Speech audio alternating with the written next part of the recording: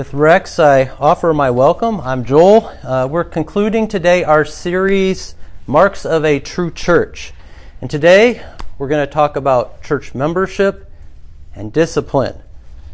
And I thought a really good way to lean into that would be to talk about alien invaders. Jesse and me started talking sci-fi on the other day at the coffee shop. Any of you into sci-fi movies? A few people, all right. Independence Day, remember? Annihilation. How about the movie Signs? It came out a number of years ago. People in Indiana were get all the crop circles and what's going on with that. Yeah. There's a movie called The Invasion. I think it came out about 15 years ago, based on the original movie, The Body Snatchers, Invasion of the Body Snatchers, where Earth is invaded by extraterrestrial parasites who then make human beings their hosts. And these human hosts, what do? Well, they ally themselves with these invisible alien invaders to take over our planet, seeking to destroy humankind off the face of the earth. Friends, that's the storyline of the Bible. An invasion took place a long time ago on our planet. The very first two human beings, Adam and Eve, they swallowed the lie of a nefarious, evil, otherworldly character named Satan. And the moment they swallowed that lie, they were infected and an invasion of our world began. In Genesis 3, cosmic supernatural beings named Sin and Death gained access into our planet, invaded Earth, and mankind is now the battlefield upon which they wage war. But in mercy, God began a rescue operation, promising to save originally the children of Abraham in Genesis 12. The Old Testament is the story of Israel, a people God separated out from the wicked, infected nations, those who were all under the power of sin, death, and the devil. Now, the first thing God did, we talked about this 2 weeks ago, was He raised up prophets like Moses to be a lifeline, to give instruction to those in the war zone, and to remind them of God's promises that He would save. Next, God raised up priests like Aaron. Why? To deal with the contagion of sin still in their midst. Priests would cleanse the people. They'd offer sacrifices to bring restoration. But Israel had another leadership need. Someone to defend and to protect them from their enemies. What did Israel need? A king, Mike, yes. Israel needed a king, and God gave them a king, King David, who would then defeat all of Israel's enemies, and they finally had rest. Of course, we know David was not the final answer to the alien invasion. David died, and actually he was replaced by evil kings, as well as there were evil prophets and evil priests. But this didn't wreck God's plan. In fact, all of these early leaders were actually setting the stage. Because in love, God sent His own supernatural Son in a counter-invasion to save folks from all nations. Jesus, the Son of God, uninfected by sin, became human being, just like us, to defeat the invisible enemies that were waging war upon us. Jesus became the final prophet. As we saw 2 weeks ago, He became the final priest. And now we're going to read encouraging news from Hebrews 12. Of how we can now run our race with our eyes fixed on the one who's on the throne. Please turn in your Bibles to Hebrews chapter 12. Hebrews chapter 12, we're going to read the first 17 verses. It's also found on your bulletin in page number 5.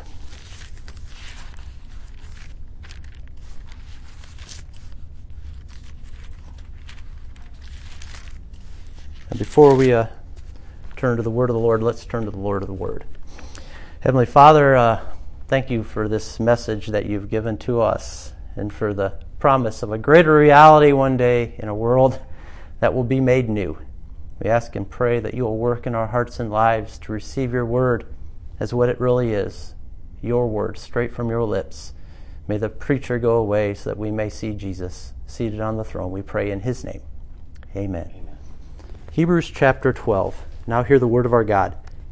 Therefore, since we are surrounded by so great a cloud of witnesses, let us also lay aside every weight and sin which clings so closely, And let us run with endurance the race that is set before us, looking to Jesus, the founder and perfecter of our faith, who for the joy that was set before him endured the cross, despising the shame, and is seated at the right hand of the throne of God. Consider him who endured from sinners such hostility against himself, so that you may not grow weary or faint-hearted. In your struggle against sin, you have not yet resisted to the point of shedding your blood. And have you forgotten the exhortation that addresses you as sons? My son, do not regard lightly the discipline of the Lord, nor be weary when reproved by him. For the Lord disciplines the one he loves, and chastises every son whom he receives. It is for discipline that you have to endure. God is treating you as sons. For what son is there whom his father does not discipline? If you are left without discipline, in which all have participated, then you are illegitimate children and not sons. Besides this, we've had earthly fathers who disciplined us, and we respected them. Shall we not much more be subject to the Father of spirits and live? For they disciplined us for a short time, as it seemed best to them. But he disciplines us for our good, that we may share in his holiness. For the moment, all discipline seems painful rather than pleasant, but later it yields the peaceful fruit of righteousness to those who have been trained by it. Therefore, lift your drooping hands and strengthen your weak knees, and make straight paths for your feet, so that what is lame may not be put out of joint, but rather be healed. Strive for peace with everyone, and for the holiness without which no one will see the Lord. See to it that no one fails to obtain the grace of God, that no root of bitterness springs up and causes trouble, and by it many become defiled. That no one is sexually immoral or unholy like Esau, who sold his birthright for a single meal. For you know that afterward, when he desired to inherit the blessing, he was rejected, for he found no chance to repent, though he sought it with tears. The grass withers, the flower fades, but the word of our God endures forever. So today we conclude our series entitled Marks of a True Church, the marks being faithful preaching, the sacraments, and discipline. These three marks reveal whether Jesus is present as prophet, as priest, and as king.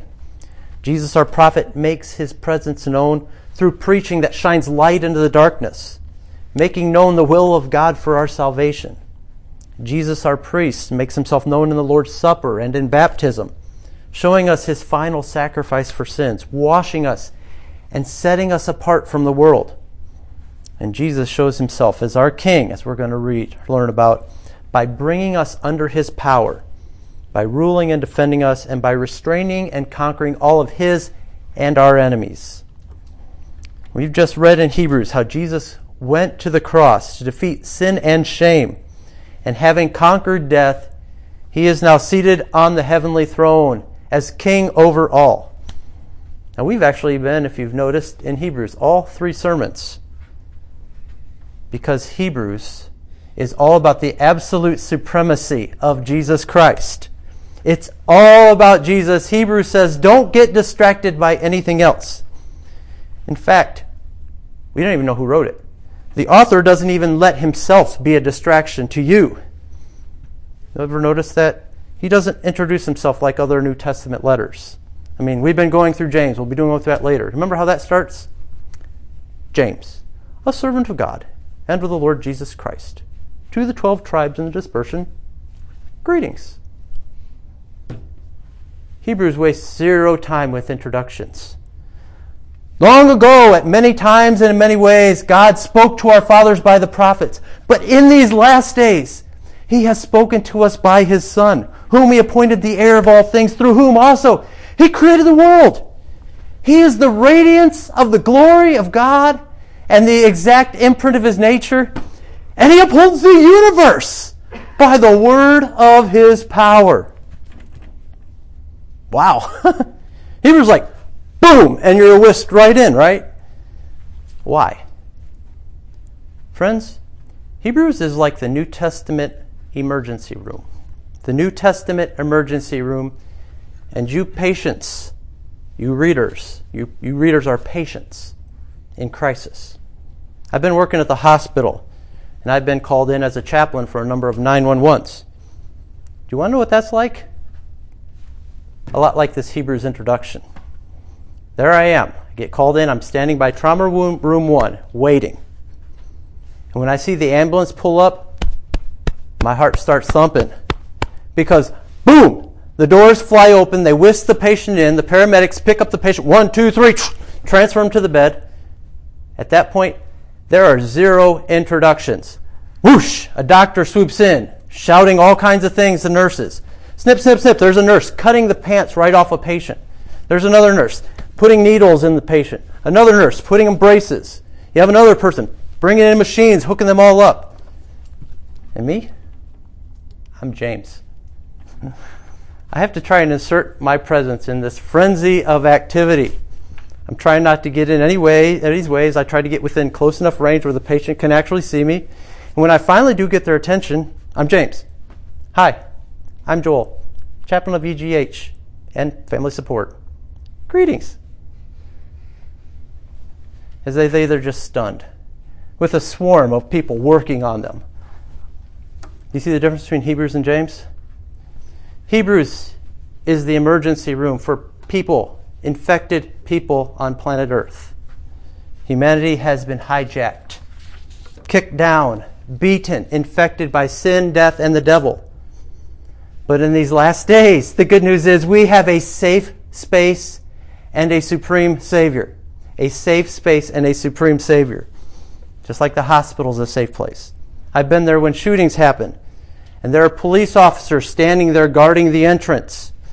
Without my badge, I'm not getting in. Well, the church is to be like that as well. King Jesus is here to defend and protect us from evil. That's why we have membership. Your baptism is your badge that says you belong here. God makes a clear line of distinction between those who are in and those who are out. And friends, all people are either in the kingdom of God or they're out. They're sinners in league with the devil, infected, whether they realize it or not. They may not know they're infected by alien invaders. You see, Adam and Eve sinned, and everyone was infected. And did you know that God immediately drew a clear line of distinction? He put up a perimeter. Genesis 3, right after that happened, with angels and flaming swords. Nobody's allowed in here. That line of distinction continued once the rescue mission began with Israel.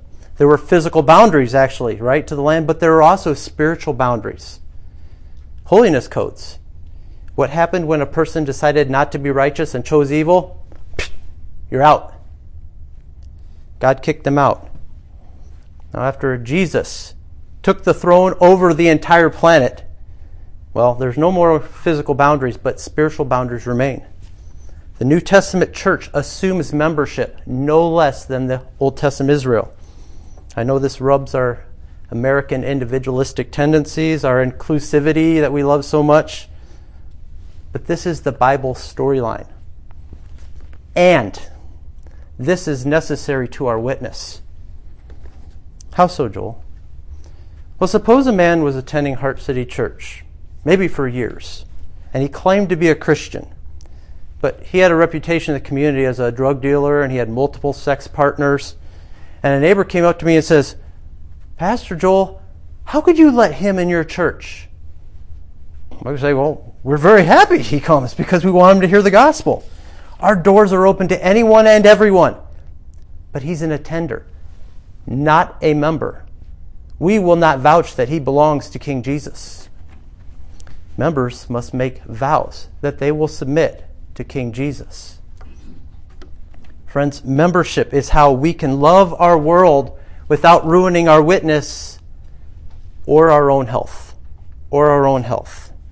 Back to the ER illustration.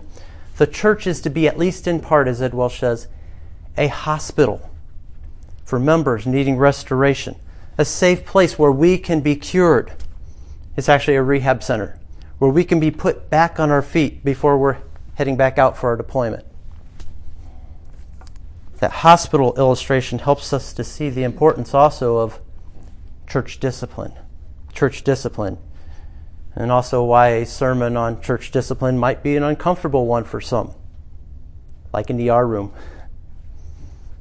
Verse 11, for the moment, all discipline seems painful rather than pleasant. In the moment, discipline seems painful, not pleasant. The Bible doesn't lie about it, but the Bible isn't shy about it. 9 times here, we hear about discipline in Hebrews 12, because God is saying discipline is for our good. So let's ask the question, what does the Bible teach us about discipline? Well, first, discipline shows us that we're actually children of the Father and not illegitimate children. What's the difference? It's all the difference in the world between being inside the family and outside the family. Because the fact is, we're all infected. We're all sick with sin. But the Father loves us. You parents probably will understand. It's a lot less gross when your child sneezes or throws up on you than when it's somebody else's child, right? Even though it's still gross, yeah. When we mess up, when we puke, God looks at us because we're His children. He actually looks at us like His own Son because we're in His Son. Notice that actually our discipline follows on the heels of Christ's, the beloved Son, suffering. Actually, chapter 5 in Hebrews talks about how Jesus endured discipline and he learned obedience and was made perfect. Secondly, discipline is not instituted by the church, but by God. That's what this passage teaches us. Hebrews 12 says it's instituted by King Jesus. It is the discipline of the Lord, verses 5, verses 6, of Jesus, as much as it is the discipline of our Heavenly Father, verses 7 and verses 9. Now, we can go wrong 2 ways when we're disciplined. Notice verse 5. We can regard it lightly, pretty much ignore it, just kind of be like, yeah, whatever, God. Or when discipline comes, we can grow weary and faint-hearted. Oh, God, you're killing me. Oh, my God. All right. Parents, you know kids who fall in those 2 categories. Children, if your parents never disciplined you, they wouldn't be loving you. I've known children who were never disciplined by their parents. They're an absolute mess. I've also known churches where there's little to no discipline. Same is true. The absence of discipline indicates a church lost sight of God's love that is always behind it. The absence of discipline indicates that a church has lost sight of God's love that is ever behind it. Discipline shows us that our Father loves us, that He has called you to be His children.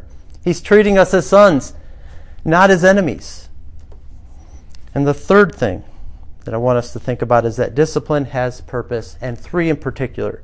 And in the first place, our healing and our holiness. We find that here in this passage. God is using discipline to remove the infection of sin. It's to purify us, to restore our humanness, making us into a peaceful people who are righteous. Our hands no longer droop and then click that button and look at that thing we shouldn't. Our knees no longer knock and we fall over when temptation comes our way. We no longer walk in the crooked ways of the world because we're keeping our eyes fixed on our King, who for the joy set before Him endured the cross. What was that joy? Ephesians 5:25-27 read, Christ loved the church and gave Himself up for her, that He might sanctify her, having cleansed her by the washing of water with the word, so that He might present the church to Himself in splendor, without spot or wrinkle or any such thing, that she might be holy and without blemish. Christ's joy was that day when He would present us to Himself in full splendor. Full stop. Friends, the good news is not that you are attractive. Most men look for an attractive bride, right? But we're infected with sin. We've done a lot of dirty things. And we continue to turn from God's promises to swallow the lies of Satan. Sexual immorality, the delicacies of this world that defile. This Bible is rated R blunt when it says we're a bunch of adulterous whores. I won't apologize because the Bible says that. The good news is that Jesus gave himself not for a bride who is pretty, but to make her so.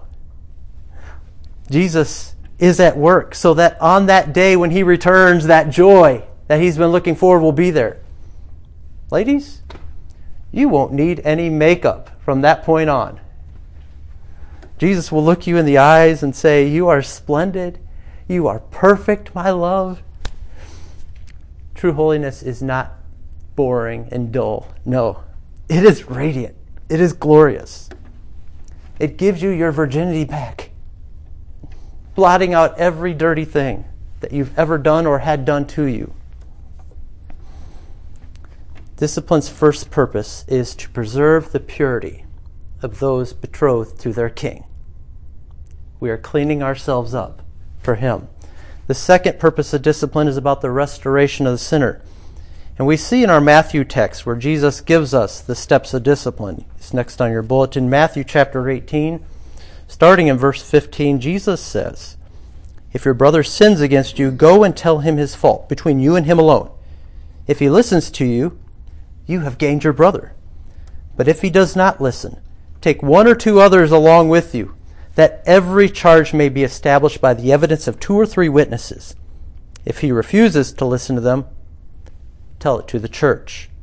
And if he refuses to listen even to the church, let him be to you as a Gentile and a tax collector. Truly I say to you, whatever you bind on earth shall be bound in heaven, and whatever you loose on earth shall be loosed in heaven. Again I say to you, if 2 or 3 of you agree on earth about anything they ask, it will be done for them by my Father in heaven. For where 2 or 3 are gathered in my name, there am I among them." Discipline is God's gracious gift given to all, not just to leadership. It's everyone's privilege, everyone, to help prevent potential infection that arises in each of us. Dietrich Bonhoeffer writes, "Where defection from God's word in doctrine or life imperils the family fellowship and with it the whole congregation, the word of admonition and rebuke must be ventured. Nothing can be more cruel than the tenderness that consigns another to his sin.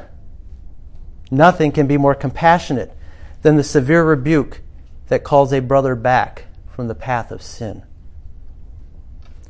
Nothing is more cruel than leaving someone in their sin. Nothing is more compassionate than calling them back to Christ, and sometimes in a very severe way. A brother or sister has sinned against you, has offended you. Go talk to them and no one else. Think about it. If Bob and Sue have an issue, and Sue goes and talks to Jill and Bob talks to Bill, what happens? Not restoration, only further rupture and sides, divisions.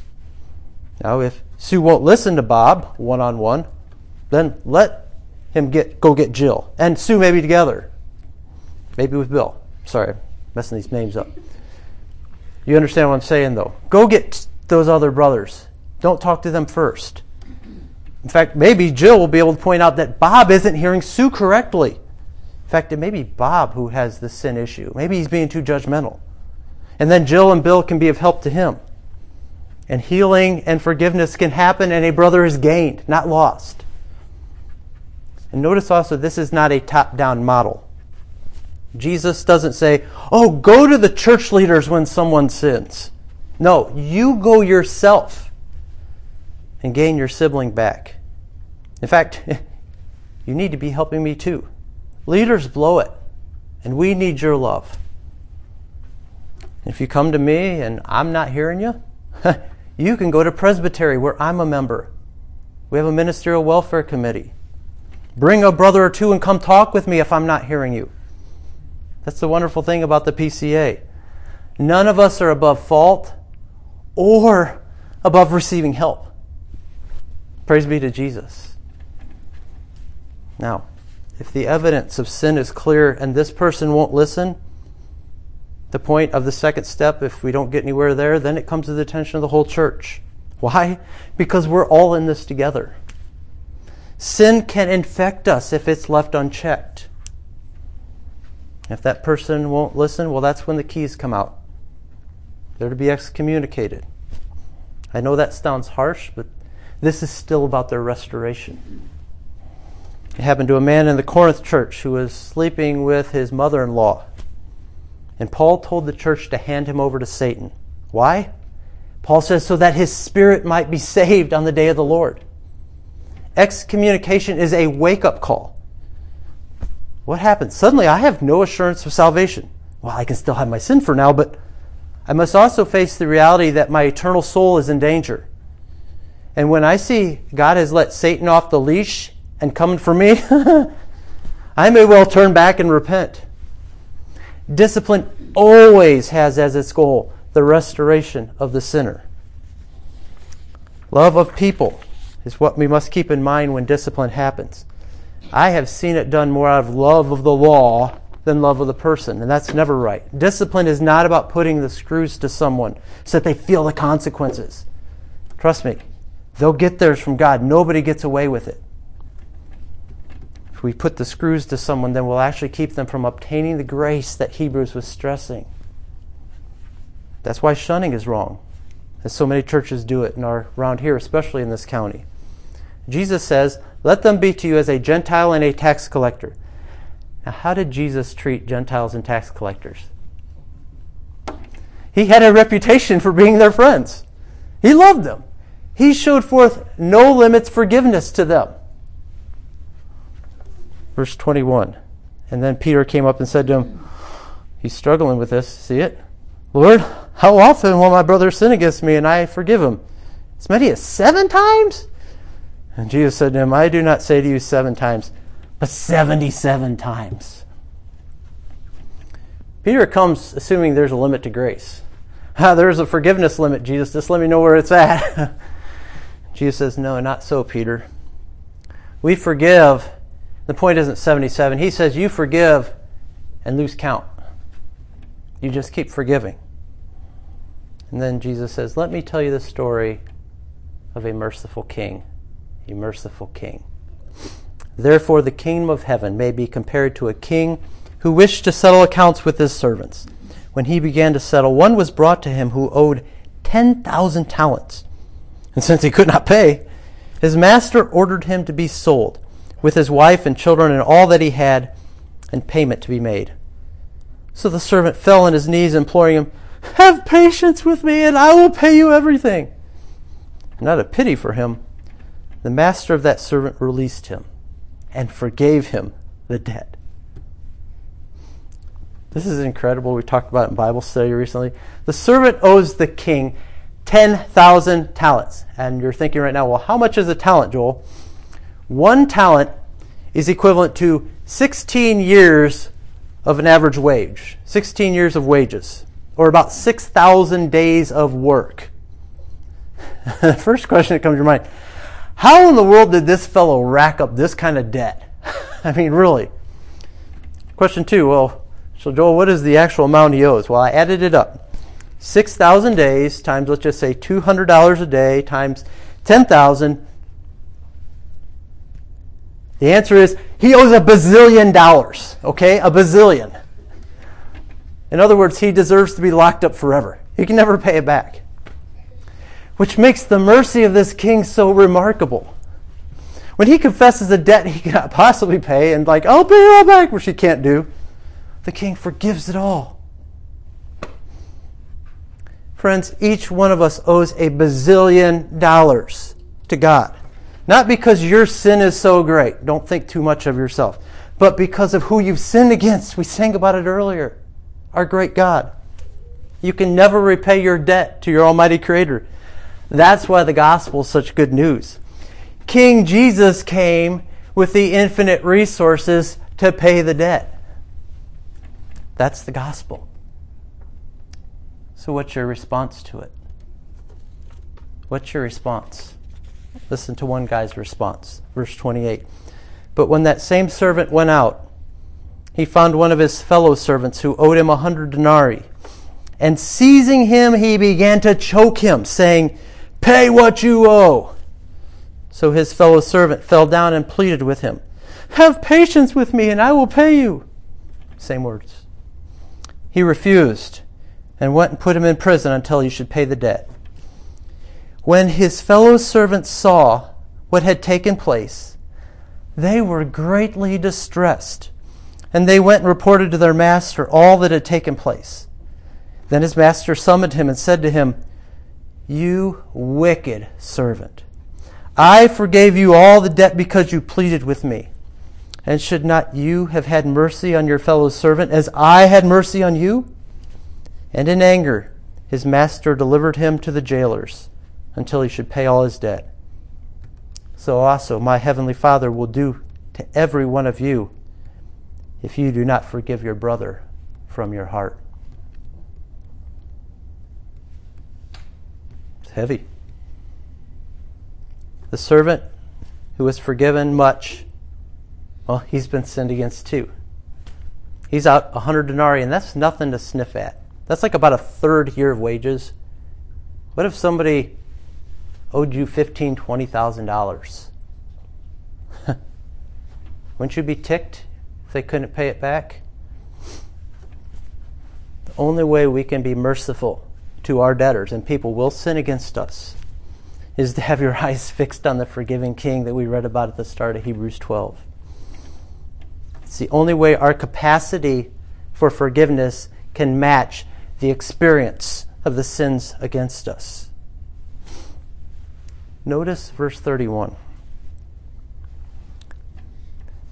When his fellow servants saw what had taken place, they were greatly distressed.